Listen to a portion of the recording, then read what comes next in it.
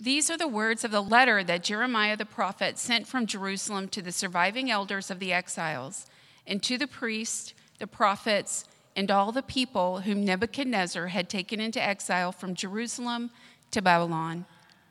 Thus says the Lord of hosts, the God of Israel, to all the exiles whom I have sent into exile from Jerusalem to Babylon: build houses and live in them. Plant gardens and eat their produce. Take wives and have sons and daughters. Take wives for your sons and give your daughters in marriage, that they may bear sons and daughters. Multiply there and do not decrease. But seek the welfare of the city where I have sent you into exile, and pray to the Lord on its behalf, for in its welfare you will find your welfare. Father, we love you. We thank you for calling us here tonight. We thank you for your will for us, your plan for us, and that we're part of a much bigger plan for the entire world. We trust you. We rest in you tonight. And we pray this through Christ our Lord. Amen. Good evening. Good to see you all. It really is beautiful outside. And one day, should St. Bart's have a place like this, we could put like an outdoor chapel or something out there. So just next time, clap, clap, clap. There you go. I'm so glad to see you all, seriously. I know there's a Cowboys game on and the weather's gorgeous, so strike two, Jay. But tonight, I really want to pick up where we left off last week. If you weren't here last week, that's okay. The sermon didn't get recorded. Is that still true? It didn't? Okay. So, it's cool. No big deal. NBD, which is a thing children type to each other when they're texting. Or NP, which means no problem. I didn't know that. Learn that this weekend. All right. So last weekend, we were in the book of Lamentations. And Lamentations is put together 5 different poems, acrostic poems, put together in this book to lament over, to remember, so that the people of Israel would not forget the destruction of Jerusalem, the destruction of the temple, all of these terrible, horrible things that happened because the people of Israel sought after false gods. And we singled out one of them, Baal or Baal, as some of my very educated friends reminded me Wednesday night at Pastorate. So, the people of Israel, when they experienced anxiety over their livelihood, because Baal was the god of what? Rain, fertility, all that kind of stuff. And the promised land was a piece of land that didn't have a ton of natural rivers flowing through it. In fact, there's one river, the Jordan River, that flows from the north, and then there's the Sea of Galilee, which is beautiful, and then there's another sea called the Dead Sea, and it's called that for a reason. Because nothing can survive there. Everything will die. So much so that I was afraid to touch the water when I was there. All my friends went floating on the Dead Sea, but I was like an old fuddy-duddy and sat on the shore. So naturally, when the rain wouldn't come to the promised land, the people of Israel might experience some anxiety. They might think, what's going on with God, with Yahweh, this one that brought us here, the one that promised Abraham and gave us this land? And they might, in their expediency, turn to Baal, the rain god. So last week, I'm just catching you all up, by the way. Last week, we reflected on our own lives. What are the things that we turn to when we feel our livelihood or our sort of self is being threatened? When we feel that anxiety, if you will. Not capital A anxiety, but just, generalized. Well, that sounds even more clinical. Just an anxiety. Not a generalized anxiety disorder. What do we turn to? And so we wrote those things down. We brought them up here to the baptismal font. And then at the end of the service, we drowned them in the waters of baptism. So does everybody follow me there? We all seek after stuff that's not going to save us. God's already sent his son, Jesus Christ, to save us, but we still go over here and find other things. So we wrote those things down. We drowned them in the waters of baptism. Now, what did you notice this week about your life? Those of you who were here, who did go through that sort of moment of repentance, that moment of identifying your false gods. Take a moment, just reflect on your week. And in maybe like 1 or 2, at the most 3 words, just call out what you experienced this week after you had identified those things and repented of them and after we drowned them. I love the drowning. Just anybody, What did you experience? A couple of words.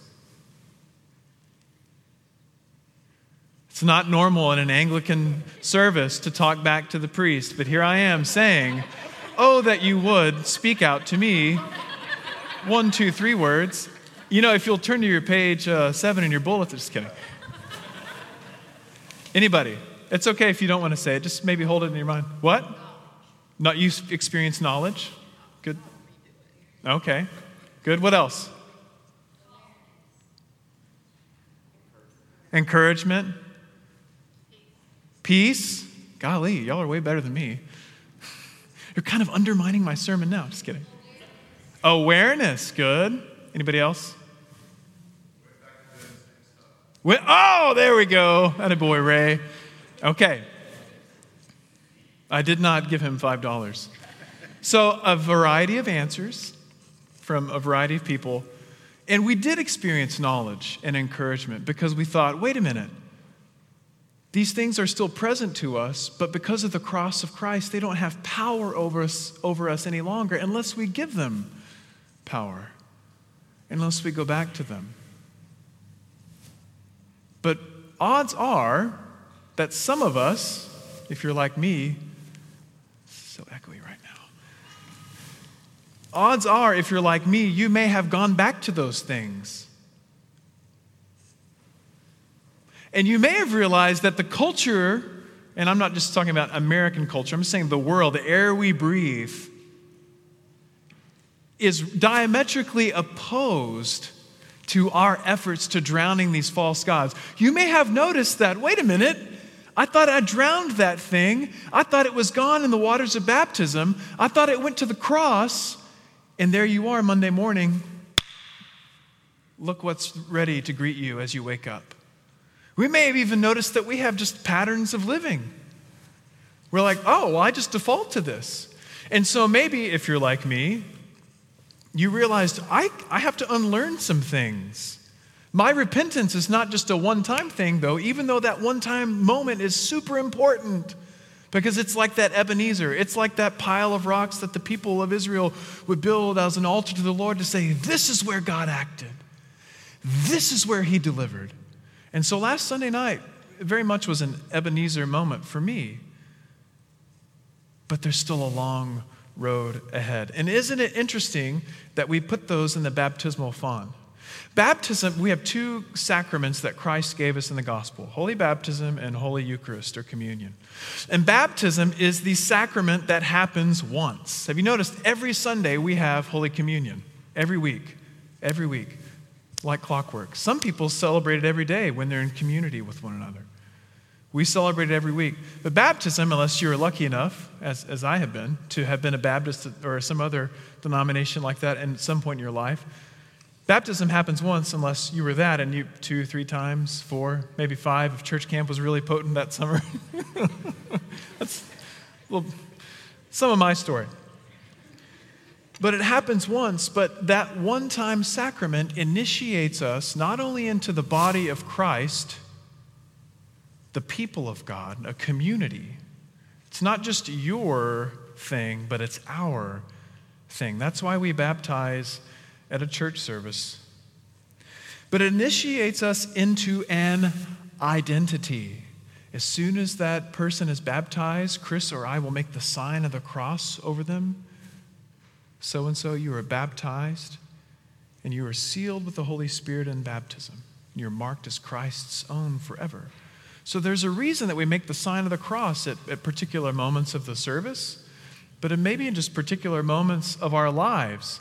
Because it's an invisible tattoo. One of my old professors, Bob Weber, used to say. He said, it's an invisible tattoo that we just remind ourselves of whose we are and who we are. So baptism is that sacrament of new identity. And that's why it's so important for the children to come see the baptisms happen, because they're remembering their baptism. You're remembering your baptism when we participate in a baptism. Not only that, baptism is this sacrament that brings us into a pattern of living. So it happens one time, but it initiates us into a pattern of living that happens over and over and over and over again. That of putting off of sin, putting under the water those little bales and putting on Christ. Putting off the habits that we have. Why do I react this way every time this certain thing happens? Putting off that habit and putting on the mind of Christ, which doesn't just happen by osmosis. It doesn't just get uploaded to our brains like in the cloud. We have to spend some time with the Lord in silence. We have to spend some time with God in His holy word. A huge thing for me and for Anglicans and for Christians for that matter and our Jewish forebears has been daily prayer. Not ironically, as the Jews were taken into captivity in Babylon, that was the nexus and sort of the beginning of synagogues and of remembering daily prayer, where they would have prayer around the third hour of the day, about 9 a.m., if some of you are awake, and during the morning sacrifice. And then evening prayer about 3 p.m., about the ninth hour of the day, when there was the evening sacrifice. So baptism gives us an identity. It gives us this new pattern. And again, it's not just me. I've got a new pattern, but we have a new pattern. And baptism gives us hope. It gives us hope because it gives us this a reminder that there is an ultimate reality beyond the reality that we experience right now. Doesn't mean this isn't real. Doesn't mean we're in the matrix and all this is going to go away and I just want to fly away. But it means that all of this is pointing to something more complete, more full, more perfect, more shalom, to use the Hebrew word. It's a reminder that in the parlance of Jeremiah in this letter that he writes to the exiles, that the 70 years will be up soon for Babylon. Now think about Babylon. Babylon in biblical imagery, especially in apocalyptic literature like in the book of Revelation, is the enemy. It's the essence of unfaithfulness, of forgetting God, of adultery against God. So all the things that Israel did, Judah and Jerusalem specifically, that would result in the destruction of Jerusalem, those are really typified in the city of Babylon and just Babylon in general. So I want you to remember that, because where did God send the exiles? We sent them to Babylon. So let's look at this letter. Remember your baptism. Remember identity, pattern, and hope. But let's look at this letter in Jeremiah 29. I love letters. I try to write letters. I'm not as good at it anymore. But here's some context for Jeremiah 29. This is a letter that the prophet Jeremiah writes. He's still back in Israel. And he's writing to the elders, the priests, the people, the leadership class, the ruling class that were taken away out of Jerusalem and Judah, and now they're in Babylon. And he writes them this letter because word had gotten around that there were some false prophets. And the false prophets said, hey, it's okay. Babylon's not going to be around long. We're going to get out of here in no time. Be ready. Be ready to go. But Jeremiah wanted to set the record straight. And the thing that we see for these exiles is that they have kind of a new identity now, don't they? They were a proud people, the people of Israel and their land, people of Judah, but now they're not as proud because they're exiles. But does that change their core identity as God's people, as the elect, is what the New Testament would call them in St. Paul's writings? Does that change their identity? It's a good question. Let's look and see what happens here. So in the exile, we see that God has a plan. Now that is a great one-liner for a sermon, so I want you to write it down. In the exile, or insert your term, in the loss, because I want you to apply this to your life, and we're going to try to do that while we're walking through it, not just at the end. So in the loss, in the brokenness, in the result of the bad, catastrophic thing that you may be experiencing right now, God has a plan. But guess what? It ain't your plan. He laughs maniacally. God's plan for us in exile is not our plan. I've got lots of good plans. I'm a good planner. I'm actually not a great planner.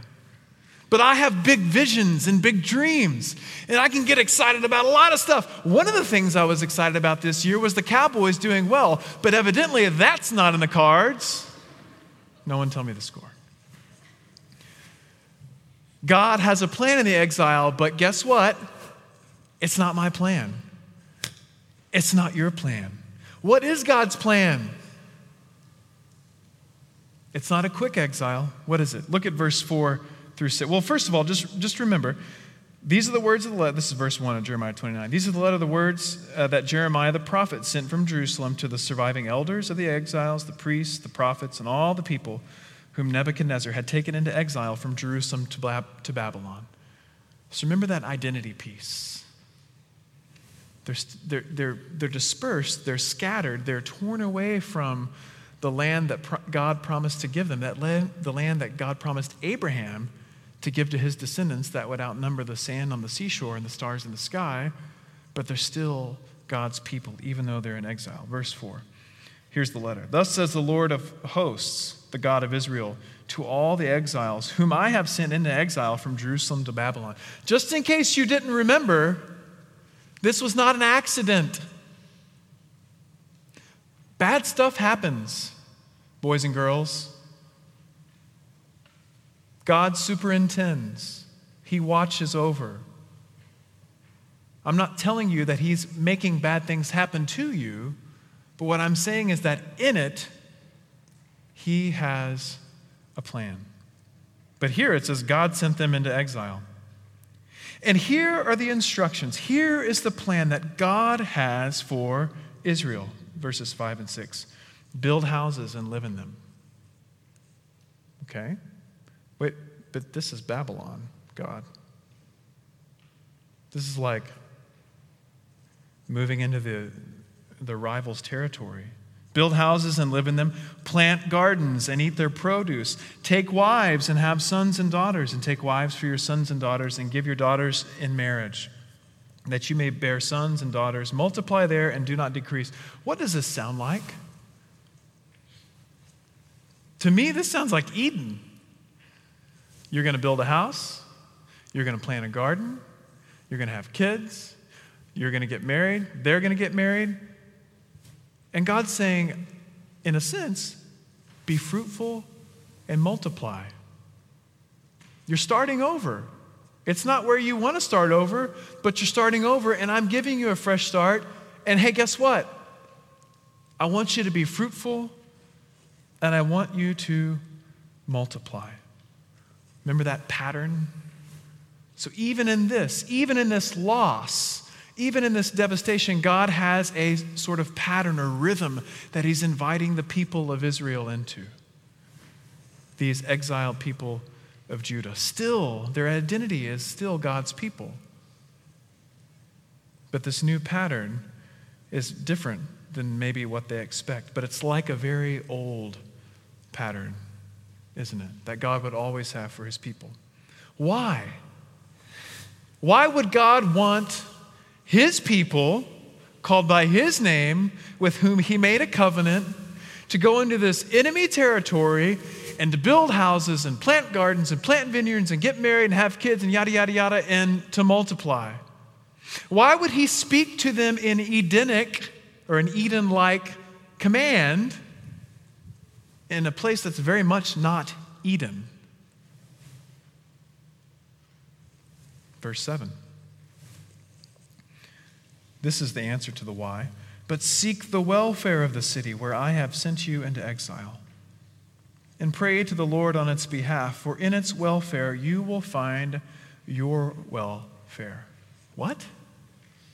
In the welfare of Babylon?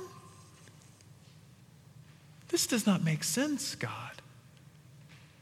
Now think about your situation and my situation. Not in your tunnel vision narrative, but our situation as followers of Jesus in this world right now. God has promised a rest for those who love him, for those who are called to him, for those who follow his son Jesus Christ, for those who are his elect. He promises rest to them. But do you know what he also tells them, you and me? You are like exiles. Peter writes that. And he's not writing to Jews, he's writing to Gentile converts in his first letter, 1 Peter. And he says, to the exiles scattered abroad. Guys, this world, as much as we love it, I love the world. I love grass and trees. I love Dallas. Oh my gosh. How many times did I tell God, I'm never going to live in Dallas? A lot. How many times did I tell my wife? Several. We will never live in Dallas. I love Dallas. But it's not our home. Doesn't mean we throw it all out. It doesn't mean we let it burn to the ground and rot. We don't let it go to the Biff Tannen alternative future that happens in Back to the Future Part 2. It's supposed to be humorous. But it's also terrifying if Biff were in charge. Let that be a lesson to all of us. Just because this world is not our ultimate home does not mean that we don't do what? Plant gardens. Cultivate. That's a metaphor for making culture. What kind of culture is God making in and through St. Bart's? What is he doing that we can't even see yet? What is he concocting and planning benevolently for people who are yet unborn, either of his kingdom or even alive yet? What is he doing? And what does he tell us? Seek the welfare of the city. Abraham was promised by God that all who bless Abraham, would be blessed. And that through Abraham, all families of the earth, all ethne, all nations of the earth would be blessed. You've heard me throw around this word elect a lot. Leslie Newbigin, bishop in India, Anglican man, Bishop Leslie Newbigin said this, that the doctrine of election is not that he chooses a people for himself so that they can then turn in towards one another and be separate. I'm paraphrasing, by the way. Rather, the doctrine of election is that God chooses for himself a people so that through them the entire world can come in contact with the love of God. Seek the welfare of the city. Cultivate the culture of the kingdom of God, even when you are in a foreign, exiled land. God has a plan in exile, and it's probably not our plan. Under all of this is hope. Remember, identity, there's a pattern, and then there's hope. Friends, there's hope inside of us. It's God himself, the Holy Spirit. This gift, this down payment that St. Paul says in Ephesians. He's a gift that it's given to us to remind us that this is not the ultimate place, that our Lord Jesus will come again to rule and reign on this earth. But we have hope alive in us. That's why we put the Baals to death. Because every time we choose a Baal, every time we choose another God that doesn't say seek the welfare of the city, that doesn't say seek the blessing for those around you, but those other gods say what? You're the most important. Me, me, me, me, me, me, me. And so we're conditioned to have this myopic, nearsighted focus on one thing and one thing only. And that's why these false gods are so self-destructive. And that's why we can have hope, because they're drowned. They've been sent to the foot of the cross. They've been conquered. They have power for yet a little while on this earth, while Satan runs free and attacks the people of God. But we have hope. Seek the welfare of the city. Pray for the welfare of the city. I know you don't like the prayers of the people. Nobody likes the prayers of the people. It's part of the service where we pray after the creed. I get it. But it's our responsibility. It is our priestly duty as a priestly people. We are a mediating people between God and the world. So doggone it, when we pray, I want you to pray. But I can't make you.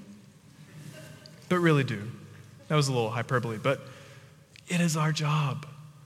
It is our delight. And it is, what does Jeremiah say?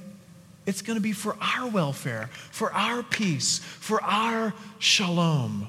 And that shalom is but a mere taste of the shalom that is coming when our Lord Jesus Christ comes back. Hey, St. Bart's is a little outpost, is a little greenhouse that is meant to cultivate the culture of that kingdom. So if you're here and you want to do that, that's what we're doing. And we cannot do it without God, Father, Son, and Holy Spirit. And it is your joy to participate. It is my joy to see what in the world God is going to do next. So let me wrap up. 2 questions for you. What exile or loss are you facing? Now, we're all in exile. We're all strangers in a strange land, if you will, until our Lord calls us home, until he remakes heaven and earth. But until then, in a smaller scale, think about your personal life. What exile or loss are you experiencing or facing? And the second question is this: in what way is God calling you in the midst of that exile, that discomfort, that pain, that loss? In what way is God calling you to seek the welfare and blessing of the city, the world around you? That world is at odds with God's purposes, but God wants you and I and us, a baptized people, to seek its welfare, that it might be transformed, that it might be baptized, that it might take on a new identity, that it might step into a new pattern of living, and that ultimately it might embrace the hope above all hopes of all things brought together in Christ Jesus our Lord, in whom we live and move and have our being. Let us pray. Holy Spirit, come and give us wisdom to see. Lord, we may be so numb to you that we don't even know what loss and exile we're experiencing. So we pray, Spirit of God, that you'd give us wisdom and shine light in us, that you'd teach us, come alongside us. As we do that, we beg of you to show us how, in the midst of that loss, in the midst of that deficit, and perhaps even catastrophe, you are asking us to seek the welfare of the city, of the world around us. Lord, we confess that our world has never needed the church more, perhaps. We feel that. Lord, find us faithful and use us for the healing of the nations, and let it begin here in our own. Amen.